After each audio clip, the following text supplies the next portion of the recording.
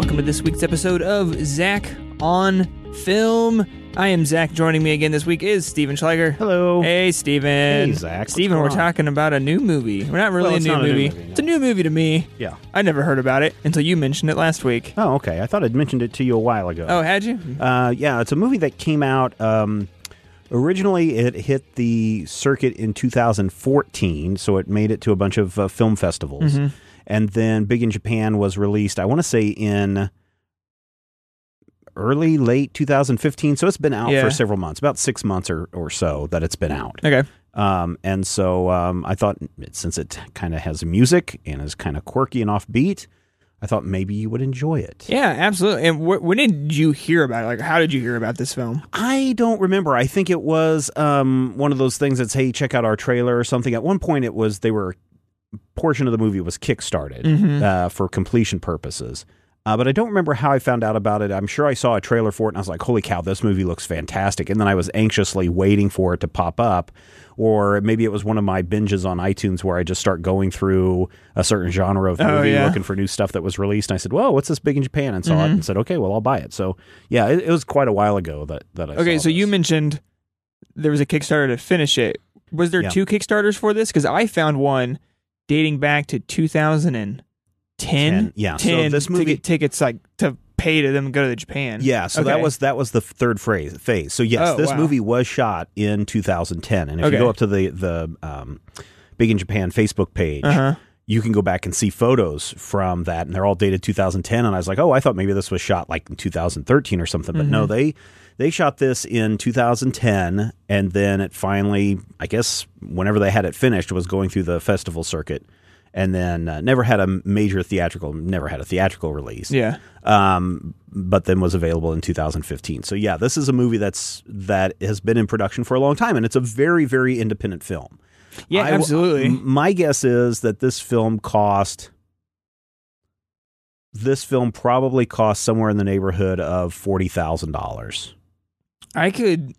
I would even almost say lower, because I know that Kickstarter campaign, the original one, was only for $10,000. That's because they needed tickets to go. Tickets to Japan. To go to Japan. And those tickets that they needed were not for the band. It was for the crew to get to Japan. Yeah. Let's come back around to that, because I want to get your reactions to the movie first. Okay. Then I want to talk about the production of the movie. Okay. That makes more sense. When you look at the thank you section of the credits of the film, it lists a bunch of people in there. So that's why my first clue was, this is a Kickstarter movie. And then I started doing some more research, and the story behind the production of the film is really cool, but it also explains why the story is told the way it's told. So I wanted to get your reactions to the story itself. Okay. And then we can discuss that. So what's Big in Japan about? So Big in Japan, it follows a band from Seattle called Tennis Pro. Tennis Pros, Tennis Pro. And they're kind of this surfer rock type, kind of poppy rock type band. And they've been a band for about 7 years, and they just still haven't really made it. And one night they're doing a gig to no one, except this one guy walks in and is pretty interested in them and pitches them an idea of going to Japan because their sound is what's really resonating for people over there, and they could potentially make it big if they were to take this risk and go to Japan. And so they gather some money, and they head over to Japan, and they start playing gigs, and it's kind of, I would say it's slightly your typical band type film. They're a band's trying to make it. There are some song interludes throughout it. Their own music plays through it. And it's just kind of them struggling to make it in Japan. Right, and also just a culture clash is probably a big part of this, too, because each of them is going there from a different reason. The bassist and songwriter, Phil, who's kind of the main character in this movie, he just wants to feel like he's doing something with his life, and he wants to impress his wife, and they've basically scraped together the last of their money that they had.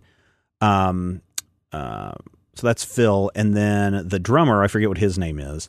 Let me look here real quick. That was the problem. Sometimes when movies don't use names all the time, I knew Phil's name, and that's all I know. Sean is the drummer, and by day he's a hairstylist. Yeah. And I think he's just looking for fame and popularity. I think he just wants to be famous, and that's kind of the way that he's looking at it, which kind of plays into the third act of the movie. And then you have David, who's the lead singer and guitar player, and by day he counts cards at casinos and brings in lots of money, but he doesn't have a lot of his own money, and in a scheme to try to get money to go to Japan, he ends up losing it all. Yeah. He seems to be the loner of everything, and so by the end of the movie, he's actually found love in Japan. Yeah, that is interesting because Phil and Sean, right? Sean, both. Phil's married, and then Sean has a girlfriend who's like the owner of the salon he works at. So yeah, they both definitely have kind of relationship ties, and then he's left alone. Yeah, so each one of them has a different reason for wanting to go. They all want to keep the band alive, but they are tired of playing these places where no one shows up, and they feel like, and as we find out, that they feel like the band was going to end if they stayed in Seattle. And they run into a guy, Vincent, at this club, who convinces them to go, and they're like, this guy's full of crap. Turns out he was one of the founding members of Nirvana before, one of the founding members of Pearl Jam. That's right. Before, he essentially helped create grunge before he left the band, moved to Japan, and says he made it big in Japan as himself. So he's the one that's convincing these guys. Even when they get there, as the culture clash begins, it's like, they're expecting hotel rooms, and they're staying in the little single people sleeping facilities. That was funny, yeah. They end up staying in a love hotel. They have hardly any money. The big gimmick is that their luggage got lost in transit, so they only have 2 pair of clothes to wear. Their formal stage clothes and some tennis whites that they use. I was watching it like, what a brilliant idea in keeping your cost down. Because you just created only 2 outfits for your main characters. Wonderfully done. Yeah. And they don't have makeup. They don't have makeup people doing any makeup during this movie. And along the way, they meet a bunch of different bands. They meet an all-female band that kind of digs what they're doing. That's where David falls in love with, I think, their lead singer. I think is who she is, one of the singers of the band. And they just start to make a connection. Vincent, who's kind of their agent, has promised that he was going to get them in front of a major record label in Japan. And just as they are about to give up at their lowest point, there's an earthquake that hits Japan. And everyone, all of the Westerners just scatter. They just don't want to be there anymore. And in a brilliant moment, Phil and the group decides that, no, we're going to stay. And because all the Western bands have left, there's kind of this hole that needs to be filled for the people who want to hear Western music. And so they start getting a lot more gigs and clubs, and they start becoming very famous. And then the record label shows up and offers them a contract and says, hey, we've got this big concert coming up that we want to feature you guys in. Everyone's excited because they've finally been signed. They're finally going to be big in Japan. And then the record producer calls Sean and says, hey, man, we want you and David, but Phil, he's a weirdo. We don't want him in the band at all. We'll get you another bassist. And the group decides, you know what, we're not going to sign the contract. And we'd rather go back and, live and die in Seattle if that's what's going to happen. And in the process, they've met a reporter who does a story on them, who puts it up on the AP Newswire. So by the time they get back to Seattle, everyone has started to hear of them, and their concerts start doing well. And they start going on West Coast tours and becoming bigger and bigger and bigger. And you kind of have a happily ever after ending in that. And they promise to go back to Japan. So it's kind of this happy ending story of determination and music and all of that. So that's what I kind of dig of it. I also like their music. I don't know if you like their music or not. Oh, sorry. It was it's not the music I generally listen to, but it's, it was catchy and good. It's like that weird, it feels that weird niche of just like weird music that you kind of like, I need. That's like pop punk or something like that. Yeah, pop really punk with like just like weird lyrics. Yeah. And it is definitely, there's 2 songs that I like, is of course the Rock Over Tokyo, which is the main song. But then there's the Kimberly song, which is Kimberly, pull the weeds, Kimberly, and it's just like, whoa, man, that's just like, it's really weird. Yeah, it was good. So Tennis Pro is a real band. Right. And it is Phil, Sean, and David. Mm-hmm. They have, I want to say 4 albums. I've got all of the albums. After I watched the movie, I was like, I'm buying all their albums. Click, click, click, click, click. And so, yeah, I'm familiar with their music. And their last album was in 2014. It was kind of like an extended LP kind of song, or whatever. Not a full album, because I think it only had eight songs on it. EP? And an EP. And 2 of the songs were repeats from previous albums. Kimberly and I think Rock Over Tokyo were on there. But yeah, I just kind of dig the vibe they got going. It's a little weird, but they do have a following. Unfortunately, with indie bands like this, I don't know what the current status is of the band, because if you do go to their Facebook page, the stuff is like 2015. Yeah. Stuff hasn't been updated regularly. I don't see tour dates on them. Yeah, I got on their website and they didn't have any tour dates for 2016 up. Yeah, maybe they were taking a break or whatever. Maybe. I don't know if the band's folded, but it's kind of a shame, because this is a fun little movie that kind of it's also really weird, because this is and this gets into the weird part of the movie. You don't know which parts are real and which parts are fake, because it is a real band. They did go to Japan to try to make it big in Japan. And this kind of feels like, hey, we're chronicling these characters and their adventures. And that's kind of where this movie takes a very interesting turn, in my opinion. Okay. What did you think of the overall movie? What are some things that you liked? What are some things that you saw narratively?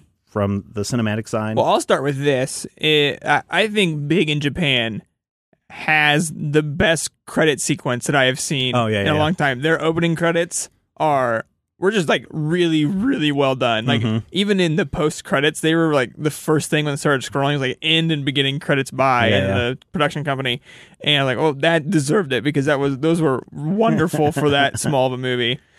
Overall, I really enjoyed the film. It was like, you just watch a movie every once in a while and you remember like why you love film. And I think this movie just kind of did it for me today. I was like, oh, this is why I like it, because it's just people doing like a passion project. And it's not like a slice of life is the story that you're watching. Yeah, and it's not trying to be, it's trying to be something, but it is what it is, because it's what they were doing essentially.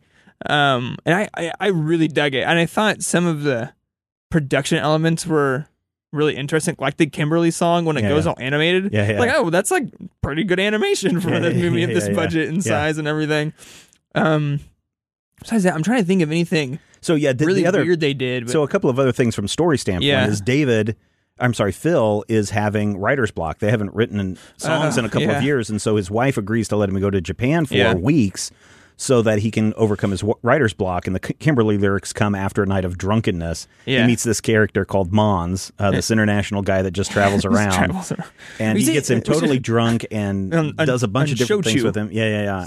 And then he has this hallucinogenic dream. Yeah, that scene in particularly, that whole stretch was kind of one of the most interesting sequences, because you get the Kimberly thing in there too. And then you are trying to figure out what actually happened in that night. Did they just get really drunk, and then he went home and then had his lyrics, or did? Oh no, they went to the bubble. Did they go to the bubble bath? Because then like the way it sequences, like they drink, they go to the bubble bath place, and then they're like back at the same bar drinking, and he's all stumbling around everywhere. And then he wakes up and does Kimberly, or he falls asleep and has Kimberly. And so I was trying to figure like, are they trying to say they hallucinated all that, or is it, and they're still like winding it back to show how drunk he really was?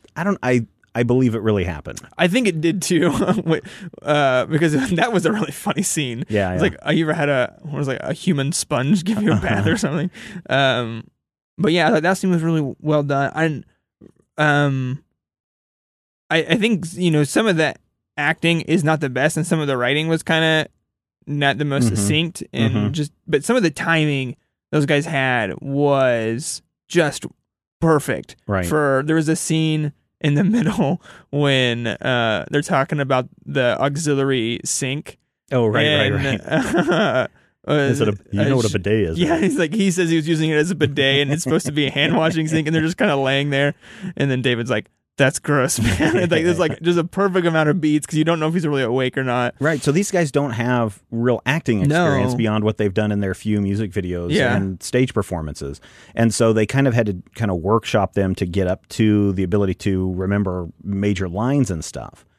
But the story of how this film came about is very interesting because John Jeffcoat, who's the director of this, had been working on a documentary. And then right about the time that the big writer strike took place, which I believe was in 2008, 9, 10, somewhere around there, he kind of just got disillusioned with everything going on in Hollywood and everything. And then he found out that the Tennis Pro wanted him to do a documentary of them going to Japan and trying to make it big. So if portions of this movie feel somewhat like a documentary, it's because that was the original tint of this film. But they decided instead of trying to make it too real, which may not have been very good, that they would turn it in kind of like a Beatles movie or Future Folk. Yeah, Future Folk is what I was thinking. And that's why I figured after you saw that you'd probably like this movie. Yeah. And so what they did was the band had already been to Japan once. Mm-hmm. And so they were going back again. So he and another guy, the co-photographer, they went to Japan and they shot all of the stage performances. So the band was already going on tour in Japan. Okay. They said, hey, we'll just go over there and capture all of your performances on the for the first part. And that was stage one. Okay. So that had no backing. The character Vincent in this movie is a real person. Oh, the record label guy? No, not the record label guy. The guy with not Green Day, but Pearl Jam, who got him booked. That is a real person, and that is who he is really playing. Oh, okay. Or a version of himself in this movie. All right, right. So that's where it also gets really weird. So after they shot all of that stuff, they were like, okay, how can we need to start lining up locations, and we need to start lining up other people who can be in this, and we need to start formulating a story. Then they went back the second time, and that's where. Or no, they came back to Seattle. They shot all the stuff in Seattle so that they could form the story of what was going on. And they kind of had an idea of what the story was going to be when they got to Japan because they'd already kind of scoped out where they wanted to shoot and everything. Oh, sure. Then the Kickstarter came in so they could get the crew back to Japan, and that's where they shot all of the story bits of the movie. So if things seem kind of disjointed in places, in fact, in one scene at the very end when they're coming back, Phil has shaved his mustache, and then the very next shot he's in his kitchen table writing, his mustache is back. Oh, I didn't even notice. Yeah, there's some really weird things that go on with that. So this was starting, and so there was really no script until they were going back for the third part of the movie to kind of put it all together. And so that's why it feels like there's a bunch of disjointed stuff, and sometimes it feels like things are ad-libbed because it was just more of a structure of a story than anything else. So it's kind of like taking a narrative and a documentary and smashing them together, and you end up with what Big in Japan is about. And that's what I found really fascinating. That's really interesting because as I'm thinking about watching it, I don't remember it being that disjointed, really. Like I felt like if that's what they were doing, it still flowed really well. I don't think it was intended to be disjointed, but when you watch it, and maybe upon multiple viewings of watching it, you start to see, oh, well, that scene really happened like the day before in this way this story goes, or that shot took place in this, and then you start putting it together. It's like, well, why is it put together that way? And it's like, hey, let's just get into this location, let's shoot it, and let's tell this story. And there's like a bunch of stuff that was actually cut. In fact, if you go up online on YouTube, maybe I'll put this in the show notes. In fact, I will. I'll put the Sukiyaki. It's a famous Japanese singer who came to America in the 1950s or whatever. But Phil does a cover of that in the bar that they go to, that really skinny bar. Oh, yeah. He does a cover of that. And there's actually shots from the film that were part of that sequence that were then used in other parts of the movie. But they ended up getting a full semi-music video out of that. Oh, wow. Which is not in the movie. And then the Kimberly music video is online as well that you can find. So I'll put both of those into the show notes for people to watch. Yeah, that'd be cool. But I just found it fascinating that, hey, let's just go and shoot a bunch of stuff. We'll come back here, shoot some stuff in Seattle, and then we'll kind of develop our story there, and then we'll go back and we've already got the stage pieces done, so now we just need to go in and shoot the story part of it. Yeah, everything around it. The Mons character, this international guy, is actually the sound recordist for the film. Okay, I thought so, because in the end credits they show him holding all the sound equipment. I mean, he must have been. Yeah, doing he was the crew. There was 3 crew people that went. The director, who was also the cinematographer, the co-cinematographer, who was also the director of photography, or one of the directors of photography. And the idea was that they had to get back and shoot this in a minimal way, and that's what John Jeffcoat says, is that he was used to shooting stuff on his Canon 5D Mark II. And he said if he was going to shoot this film in a narrative form, that the idea would be, we're only going to take equipment that we can put in our backpack. And so this entire movie was shot on Canon 5Ds. Wow. And you can go and if you go up to their Facebook page, you'll actually see them where they've got their camera units, and he's got a shoulder-mounted setup for his camera, and then the second unit guy, the second director of photography, is just using handheld on his, or maybe something else. But and then you've got the guy, Andrew Powers, who played, I think his name's Andrew Powers, who played Mons, is the sound recordist. And so that allowed them to get into these really tiny spaces.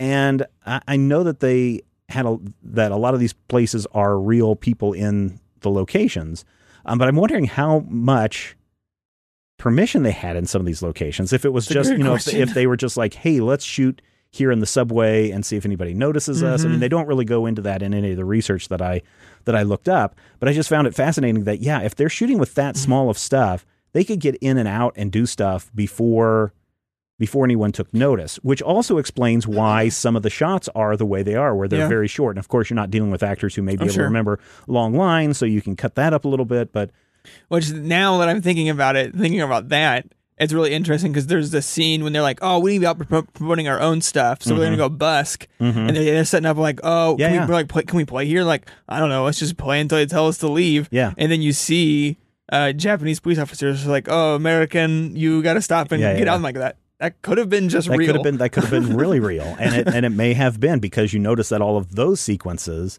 with the police involved are shot far away and not close up. And I don't know why they were asked to leave, because other people were performing in that area. And so maybe they didn't have a permit or whatever it was. But the musical sequences in this are very much like music videos, because they'll shoot them multiple times, multiple locations, and then edit them together, especially the park sequence where they're shooting in 2 different locations to get stuff done. I just found that very fascinating, because there are times when you're watching the movie, you'll see background people kind of wave at the camera as they're walking by. Oh, really? I gotta watch it again. There's like 3 shots where each time you see somebody walking by and you just see someone wave really quick. And so I'm wondering, they've got nobody there doing any kind of control, and it's super, super low rent. I found that the backstory of the making of this film was fantastic, and it explains a lot in how and why the film, or it's a movie, why it feels the way it does. Yeah. And it's great. Yeah, especially the small crew stuff, because if you think the hotel room, they stay in the little Love hotel room, that's a very small room, and they're all 3 in there a lot. Right. And then in the carousel ride towards the end, I don't know how many times they went around in it, but they were all in there, and that would have been very cramped. Yep. They would have maybe just one cinematographer and a sound guy in there, otherwise you wouldn't have enough room. And really in that, if you think about that, you see Phil, and then you see single shots of the other guys, and then you see everything else is taking place in another car ahead of them, shooting back at them. So it's done very simply. So it's very simply done. You got to give them kudos. And absolutely. And then if that's the case where they're not doing a lot of additional lighting, and they're using a lot of natural light, that says a lot about the camera, and it says a lot about the locations that they chose to get those looks. Yeah, absolutely. Especially if there's just that many people, they're not, and if their idea was just equipment in a backpack, I mean, you could throw a couple of lights in there, but you're not talking big K lights and everything. You're not doing, you're probably setting up a lot of practicals you're just using the natural lights in the room. Yeah. And again, that says a lot about the Canon camera if it's able to capture all that at that resolution. Now, they had a bunch of digital intermediates done, so I don't know what kind of post and if they were using post-correction, color correction, and enhancements that are being done. But still, fantastic, right? Yeah, because it doesn't look... I don't remember if the cinematography looked really low budget. It didn't... No, it doesn't. See, that's the thing, right? Yeah. It doesn't feel low budget, because I was like, okay, this is a crew of 20 people. And then I'm like, no, the way the credits list and the photos that I've seen, there's like 3 or 4 people that are the crew. and everyone else is just doing their thing. Yeah. I mean, it's kind of like when you watch Primer, when Primer was such a small thing, and that doesn't feel super low budget, or like Upstream Color was a really small, I mean, same director there, but really small crew, but it doesn't feel, but this, the money we're talking about spending in the cameras and 3 people, it looks more like a low indie studio film, not like super independent, but like a studio was giving people money to make it. Yeah. Now, it doesn't say that it won awards, but it was the official selection at the Seattle International Film Festival in 2014, official selection at the Sarasota International Film Festival in 2014, and had its world premiere at South by Southwest in 2014. It's pretty good. Yeah. So, yeah, I really enjoyed it, and for as much as it was kind of this happy ending, for some reason after I watched it, I was like in a very somber mood, and I don't know what it was about, if it was something from the movie that was kind of hitting me, of like, but I don't know, it was like, it was kind of a happy ending, but I mean, in the end, it's a happy, I mean, they don't have overnight success. I mean, it comes to this realization that if you want to follow your dream, you really need to follow your dream, and it's something that's not going to be handed to you on a silver platter, which is what I think a lot of people think success is that, oh, you are a band, and instantly you're world famous, and everyone knows you, and you're on tour all the time. You guys must be rich. And it's like, no, we're not. We can't pay our bills. Or, hey, you're a podcaster. You must be filthy rich. And it's like, no, that's not the case. Or, you are, a voiceover person, and so you must be making a lot of money. No, that's not the case. People have to work hard for their success, and I think that's one of the things that drills it in to this movie, is that you're not going to have that overnight success. There is a reality to this, but they come back to more success, and by the end of the film, you feel like they're not super popular and they're not a major label, but they're known. Yeah, they are big in Japan, and and the band itself has made multiple trips back to Japan to tour. That's cool. So they are getting that recognition. But then the fact that they're able to tour all the way down to San Diego and people are selling out their shows, again, is another big deal for the band. So maybe that's the somber thing, is because you want them to be able to go up in front of 20,000, 30,000 people and perform, and they don't. Maybe somewhat of the downer bits of it. But there is like a feeling that at the end, especially when Phil's talking to his wife, that it almost doesn't matter that they're going to get super popular, because they're just going to keep doing their music, because that's what they love and they're passionate about. Yeah. And they have had more success now, but they're just going to keep doing it because it's what makes them happy. Yeah, and the wife and Phil's wife understands that too, because originally the agreement was, look, let us go and try and see what happens when we go to Japan, and when I come back, I'll be your 9-to-5 guy, and I'll do whatever you want, and I'll just be the normal, everyday Joe person. And he comes back resigned to that. And his wife's like, no, you know what? You guys are, this is what you love and what you want to do. And so you need to do this, and we will work around it. And it turns out to be probably a good thing, better than him being a music teacher. Yeah, probably. There's also another part, and it leads up to my favorite part of the whole movie, is early on, Vincent tells them, or somebody tells them, have you ever gone on stage and after your first song, people boo at you? Oh, yeah. And they're like, yeah, all the time. And they're like, is there ever been a time where after that set, suddenly they're applauding you and loving you? And they're like, no. Yeah. And so that kind of stuck in my mind, because that's kind of the thing that they have to overcome, is how do they attract that audience? And as they're going through their concerts in Japan, they're not getting that. They're still not getting that recognition, and they don't know if people like them. People are being polite and applauding, but they're not getting that wowness factor. Then the earthquake hits, and everybody's scrambling to get out, and they're trying to get out of the hotel, and Phil ends up downstairs first, and there's a mother trying to comfort her daughter amidst this earthquake, and he's got a cello. Phil's son plays the cello. He probably teaches the cello as well, and he goes, oh, I play the cello. Can I play the cello for you? And it's this really weird moment where he's just like, I'm not trying to perform. I'm not trying to be weird. I'm not trying to be anybody else than someone who can play this cello and comfort somebody. And so he starts playing this great Beethoven piece. And it sounds wonderful. Yeah. And it's him playing it. Yeah. And I was wondering at first, and then if you know instruments at all, and you can watch him playing, oh, no, that's definitely him. Yeah, he's definitely playing it. And a crowd starts to gather just because, and again, I don't know if these people are actually people that they said, hey, come and stand and watch this guy perform, or if they're people who naturally migrated to this, because there hasn't been a real earthquake. Right. If you're thinking about how this movie was filmed, they're going back to tell this story. Well, there's a few cars driving around in the background, and they've got car sirens going off in the distance and whatnot. So you can assume that there's some chaos and people are nervous. But people stop and listen to this. And at that moment, the rest of the band just realizes, you know what? We're not going to go. We're not fleeing. We need to stay here and commit this, because here we're actually seeing what our music is doing to people, has this effect on people.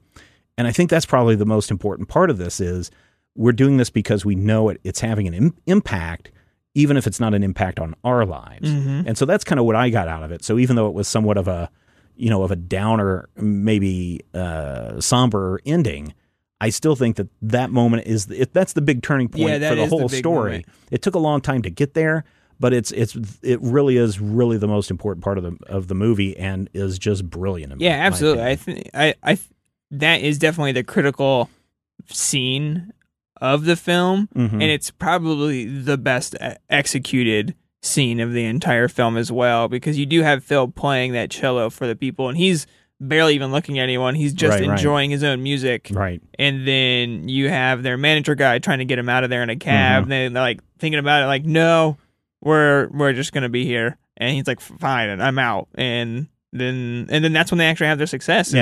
They stay and they get to perform for all these people, and it was that was a really well executed. And that's part of my question of their story is, were they there not filming? Were they there performing when that earthquake happened back in, I don't remember when they had the big... I don't know when the Fukuyama... Yeah, I don't remember when the Fukuyama earthquake was. Which was like... Fukushima. Is that what it is? I can't remember. Fukushima earthquake. I can't remember what year that's been in. That was in 2011, so that would have been after they were there. Everything. So, depending on if they were shooting stuff in 2010, I mean, there's lots of earthquakes in Japan, obviously. Yeah, I guess that's true. But not the big... not that one. Fukushima earthquake, yeah. But there was one a few years before that a good friend of ours from college, who was an international student, went back. I want to say there was an earthquake around that time that they could have easily implemented into the story, because it still would have been fresh in some people's minds. And of course, they would have had all the footage from the news reporters and everything. So that may have played a part in it. I never found anything that said that they were there during an earthquake. Yeah. Okay. I was just wondering. It's like, well, I mean, they do have earthquakes, but there was that one particular that was in my mind. I was like, I think it was around that time, but I couldn't remember how long ago it was. Yeah, it would have been after they shot. Yeah. Yeah. One of the best recurring bits of this film in my mind was they were staying in this love hotel, which they found out from the barkeep. And so there was this prostitute that was just kind of hanging out in the room all the time. They kind of almost become friends with her, just at least ambivalent to her being there. Right. And it kind of ruined Sean's relationship, because he was Skyping with his girlfriend, and she just walks in the back, and he has no idea how to explain it. Yeah. But I think the best part, or the best line in any movie that I've seen for a long time is, when Phil is talking with his wife, and the girl, or the wife Skypes Phil to make sure he's okay with the earthquake, and she answers the Skype call. Yeah. And she's kind of dressed in like she's just in some her like underwear. lingerie type stuff, and she's like, "Is Phil there?" And she goes and gets him. They're kind of talking, and his Phil's wife goes, "So who was that chick?" He's like, "Oh, it's a weird story," and she's like, "It's not like a groupie or a prostitute, is she?" And Phil goes, "Well, she's not my prostitute," which I just died laughing. Yeah, that was good. So we talked about, like, it reminded me of Future Folk. Yeah, it did. It really did. Has that feel. And I think maybe that's probably how I stumbled upon it, because either I was looking for things that were associated with or coming soons or whatever, and it was right around the same time that I had seen Future Folk debut and was telling you all about it. I was like, well, where are some other things like this? And I saw, here's Big in Japan, and I know I had to pre-order it. I knew I didn't buy it and watch it the same night. So it had to have been something that was a pre-order or buy it now kind of thing. I was like, ooh, well, if I like Future Folk, I hope that I like this. And I did like it. And I was like, wow, this is a cute little cute little movie. Yeah. What is it? Because I was thinking, I was like, is this the new thing for like really small indie bands? Is to somehow manage to put together like a film that kind of catapults you into some next realm of success? That's the weird thing, because we've got friends. One of the people who write at the Major Spoilers website is one of the co-members of Ookla the Mock, which is also a very kind of indie band. They do a lot of silly stuff, and it's like, wow, I wonder if these guys could do an indie film. Yeah. If they would ever be interested in that, or even Paul and Storm, why they haven't done kind of something like this. Yeah. But you're right, it does seem to be kind of the thing, is to try to get a pseudo documentary history of the band put into film form, featuring all their music. Yeah. And just an interesting, quirky story. And it is interesting because we talked about how Tennis Pro, we don't really know the status of their band right now. Yeah. It's kind of the same thing with Future Folk, is like that happened and they kind of released an album with all their music on that. And it's like, I haven't really heard. I still see them pop up on, every once in a while, Twitter. They've got a concert going on. But even when you look at Aquabats, for example, I don't know if you know who the Aquabats are, but they started out as an indie band for a long time before they got their break on what's the thing with Broby and Yo Gabba Gabba. That's where they kind of got their break, and then that led to the TV series for 3 seasons, 4 seasons, whatever it is. And now they're just back to doing small tour dates in San Diego. Really? So if you follow them, it's like, oh, whatever happened to the Aquabats? Well, yeah, they're still doing their thing, but they're doing it in a very limited location, and they seem to be okay with that. So I would imagine that's probably the same thing with Tennis Pro and Future Folk, is they're just kind of doing that little thing, and they're okay with that.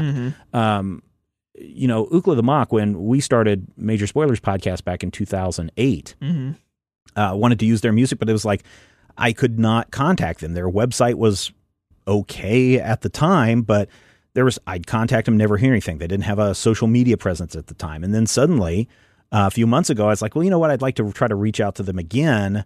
And sure enough, they started to respond. And if you pay attention, they've according to Rand, they have someone that does their social media full time now. And so there is more of a presence, and there is more people doing stuff now.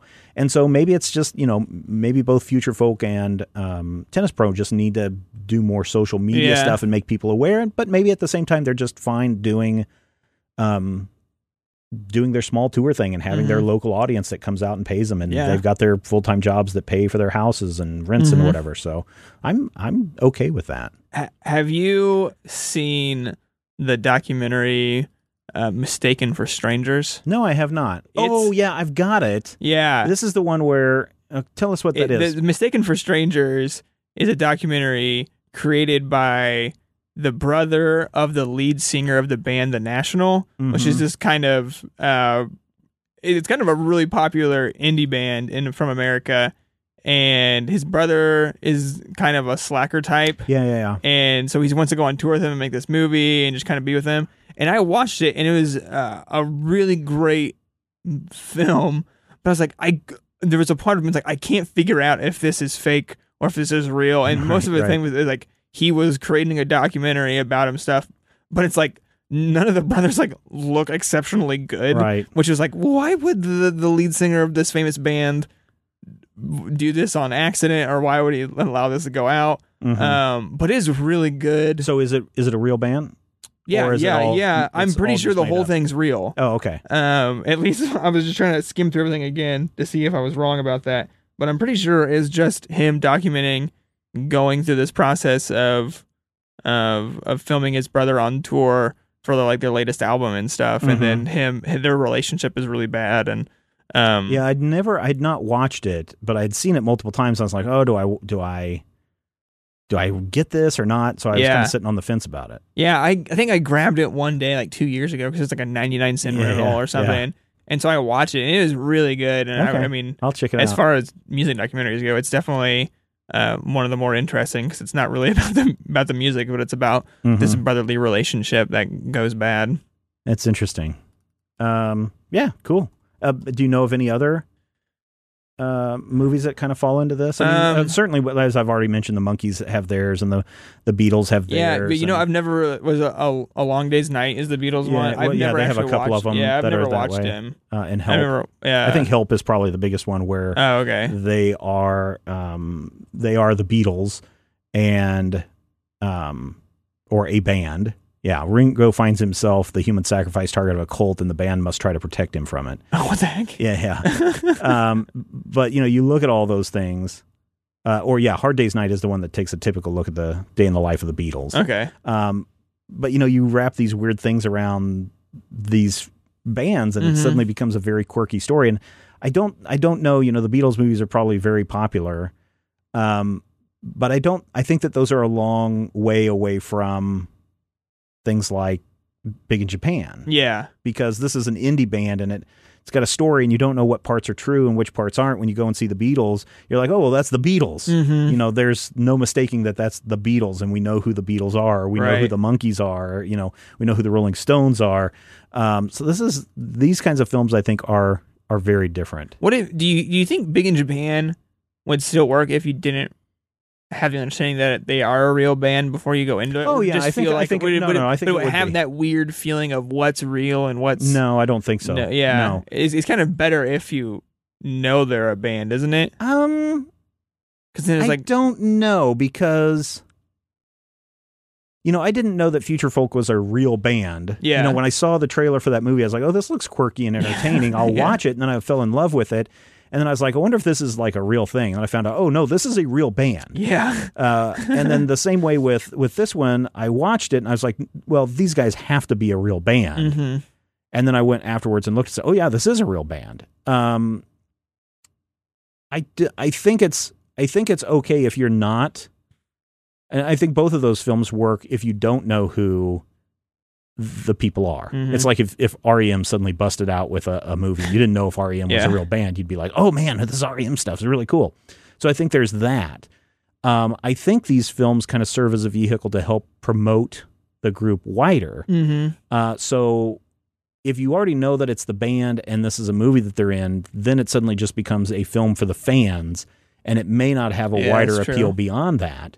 But because they don't make a big deal that this is a real band, then I think you attach yourself to it more, because then you're like, oh, this is fantasy. I can relax. I can sit back, and it's not a documentary where I feel like, oh my gosh, if it's a documentary, these guys are having a horrible time and their lives suck and all this kind of stuff. So I think that kind of works in that way. And I really like this fictional approach to this. Like both of the films that we've mentioned, I think really work fictionalized, because if this were just straight up documentary, number one, I think it would be boring. Probably. Because it'd just be a bunch of interviews and performances, and that's it. And you wouldn't have a story to tell. And number two, it would probably not have gotten the broader view that it would as a fictionalized piece. And so I think there's probably a lot of documentaries about bands that are trying to make it, sure. and they don't go anywhere because no one wants to watch a documentary. But if you say, hey, here's the story of a band trying to make it big in Japan, and you say story instead of a documentary, people are more likely to sit down and watch it, I think. Yeah, I think you're probably right on that. Yeah, and it would be very weird if Future Folk was a straight-up documentary. Well, yes, because that certainly would certainly work, because they're from a different planet. Yeah, it would get really complicated. We did Future Folk on this podcast, so people can go back and find that. Did we actually do it? I'm pretty sure that we did. I'm pretty sure that we did a Zach. I hope we did, because Future Folk. That movie is awesome. I also made my dad listen to a bunch of the music because he likes like folk music and stuff. Oh, maybe so maybe we didn't. I don't see it. I couldn't remember if we did it or we just talk about it enough between the two of us, and we just think we did a podcast over it. Oh man, if we did, then we should do a podcast on History of Future Folk. Man, I thought for sure we did it. Let me do one more search and see if we. It seems like we did talk about it for like a lot. Yeah. One day. Yeah. So that was just a podcast. Well, I've got an archive here at Major Spoilers that says History of Future Folk. No, we did not do a podcast on it. Oh my gosh. Well, we must have talked a lot about it somewhere, because I ended up doing a Friday sing-along that featured one of their songs on there. Yeah. So that's weird. Yeah, especially because that is, we talk about movies that with a small budget that don't feel like it. Future Folk, and I can't remember It actually, if it had a studio backing, but it was like it had like special effects and like real stuff. Yeah, that's weird that we've never talked about that on this show because you and I both loved it so much. Yeah. Maybe it's during that weird time when we were still doing. So this was 2013. So yeah, we would have still been doing the regular Zach on Film history of movies. So that's probably why we didn't get to it. Yeah. Did I ever tell you I tried to convince Aubrey to make a Future Folk song, our first dance at our wedding? Yes, you did. I remember that because you loved it so much. It was so the one good. about the sandworms or whatever. Oh no, that one's too fast. But there's a one on their album that's in the movie that's like a slower song. I think he sings for his wife or something. Like, we have to do this for a first dance, and I got outvoted, and Adele stepped in and took Future Folk's place. Oh, that's the Future Folk trailer. Oh no, that's their song. Is this the one? I think so. Chromosome Z? No, it wasn't Chromosome Z. Yeah, right. I'll have to find it and see which one it is. Well, listeners, I would recommend, since we haven't talked about the history of Future Folk, and now you're like, I don't remember these guys ever mentioning history of Future Folk. I would recommend that you go and check it out. And it should be on Netflix. It is on Netflix. Yeah. And it is definitely on iTunes that you can get it. And I'm pretty sure it's on Amazon as well. I'm sure. Yeah. Yeah, there you go. There's our mini episode of Future Folk of just pitching it to go watch it. Yeah. And I think people should definitely watch this in tandem with it. I think so. Because there's a similar feel, but there is a different thing. Because Future Folk is like so quirky and weird, where this is quirky and weird in a different way. Here's the weird thing about both those movies. So, Big in Japan was shot in 2010. Didn't really release, and people got to see it until 2014. Didn't really come to wide audience until 2015. History of Future Folk, I don't know when it was shot, but I'm going to say that it was also around 2010 because that movie came out in 2012 in the festival circuit, and then in 2013 wide. So these films were going on almost the same time as one another. One, of course, is taking place in Japan or Seattle, so we'd say West Coast. Future Folk takes place on the East Coast. And so it's like East Coast, West Coast, kind of similar kind of vibe kind of thing going on. And it's like really weird that those two films were done right around the same time. Sometimes you see that in and it's not somebody stealing someone else's idea. It's just the zeitgeist of the times, or zeitgeist, just people are like, hey, we should do this movie. And I would like to see more like this. I really kind of do. I dig it. If they can be quirky and fun and not full of themselves, because that's the thing about Future Folk and Big in Japan, is that it doesn't feel like they're full of themselves, as opposed to, again, a popular band who might go out and do this, and there's a pretentiousness around the film and the actors and the characters and what they're doing. You know who would be another great band to do this? And we get some females in the cast. Yeah, is the Double Clicks. The Double Clicks would actually awesome. Be another one. So so there's three bands: Paul and Storm, Double Clicks, and Ookla the Mock. Yeah, that you could totally do stuff with this. And I think, to be honest, of the three, Double Clicks would be the better movie. Really Nothing good. Against Paul and Storm and Ookla the Mock, but Double Clicks would certainly fall right into these guys deserve a movie, a make-believe movie about their lives. Yeah. What about, I'm trying to think, this is just popped in my head, the film that's like this, but with a bigger band is Jack Black's Tenacious D. They already did that, though. But, they did do that. So I'm not saying, does it fall in the same category of like this mythical... Yeah, it does, but that one had a much bigger budget. Well, yeah, no, absolutely. Like, it was a big studio thing. Yeah. But it kind of falls into that same thing of does. like, this is a real band, and people probably didn't know about it before. Yeah, they the just thought it was Jack Black screwing around kind of stuff. Yeah. No, it totally does. But it had a much bigger budget, and it doesn't feel... No, it doesn't feel like this. And that's, I think, one of the nice things about Big in Japan, because they are using the two-person crew, and they're using the 5D Mark IIs or whatever, the Canon 5Ds. Because they're using those cameras, they're able to get in tight spaces and small places, and there's a lot of tight, small places in Japan. And so the film, in the same way the Future Folk, feels more intimate. It feels more special. And so you, the audience, are connecting with this small band and their struggles, or these aliens and their struggles, and the audience has that connection. Whereas when you look at Pick a Destiny, or just even the music videos that came from Tenacious D's first album, there's this distance between you and the audience, because this is big, and we can do big set pieces, and we can show big wide shots, and that's not the case with these films. Yeah, and certainly if the Double Clicks did something like that. Yeah, it'd be awesome. I think that would be. They have a pretty good following. They could raise money on Kickstarter. They could. Well, they've already done it once. I mean, I supported their last Kickstarter, and I think that if they said, "Hey, we're doing a movie, and it's not a concert movie, but it kind of is, but it's a fictional story, but features us," boom! I think it would fund. Good. It would fund $1 million overnight. It'd be awesome. And the cool thing, 2010, I don't know what was going on with Kickstarter in 2010, but this had to be one of the smallest, earliest Kickstarter projects. I was surprised. And they weren't looking for funding for production. They were just looking for tickets to Japan. Yeah. When I found that Kickstarter, I was like, when was this? And I got like 2000. Like, I don't even remember Kickstarter being. I don't remember the first thing I backed on Kickstarter, but it definitely wasn't in 2010. Yeah. Yeah, that's crazy. Here's.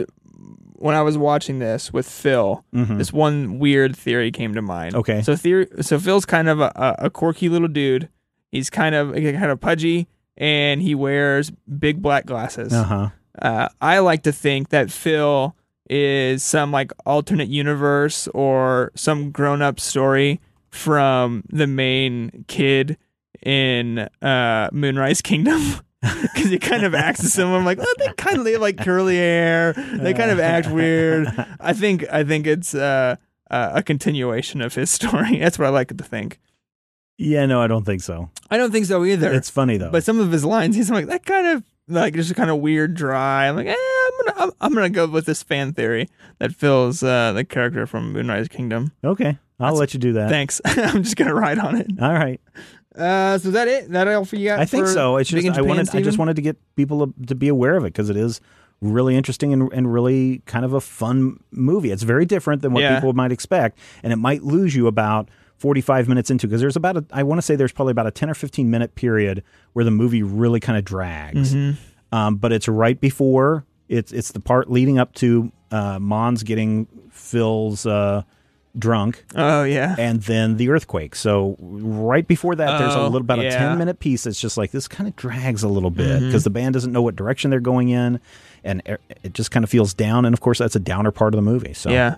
But no, definitely check it out. And I think I saw some of the ratings or like the IMDb thing were low, but yeah, it's like 5.6. Don't believe it. On IMDb has it as a 5.6 out of 10. It's a good investment of like an hour 40. Yeah, I think it's only an hour 40. Definitely worth your time. Or I like to have these weird little palate cleansers of big blockbuster stuff because we're getting into a thing where I think June is destruction season. Yeah, with Independence Day and some of the other stuff coming out. So you're going to want a small independent budget to get ready to go watch a bunch of aliens destroy tall buildings. Yeah, exactly.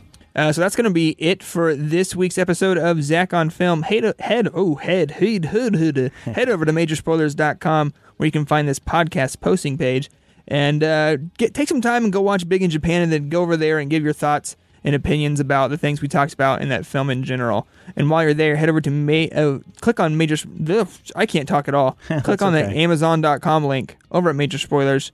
When you do that, you can go and it'll take you right to Amazon. You can buy all of your books and movies and random clothes. It's not going to cost you any extra when you do that, but it helps support Major Spoilers by just giving a little funding back to the site so they can continue making podcasts like this, podcasts like Critical Hit and Major Spoilers, and so many more. And that's a great way you can help keep things going. So that's it for this week's episode of Zach on Film. We'll see you next week.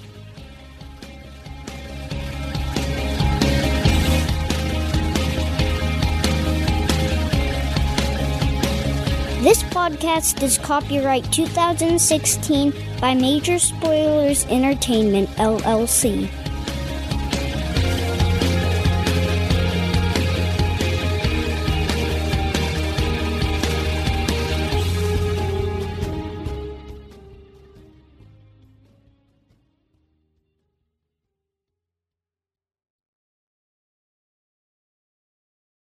Save big money and transform your home with new appliances now at Menards. We offer the lowest prices and the largest in-stock appliance selection. Ready to take home today. Check out top appliance brands, including KitchenAid, Maytag, Whirlpool, Amana, and Criterion. Upgrade your home and save big money on new appliances at Menards. Shop our entire selection of appliance options online today at Menards.com. Save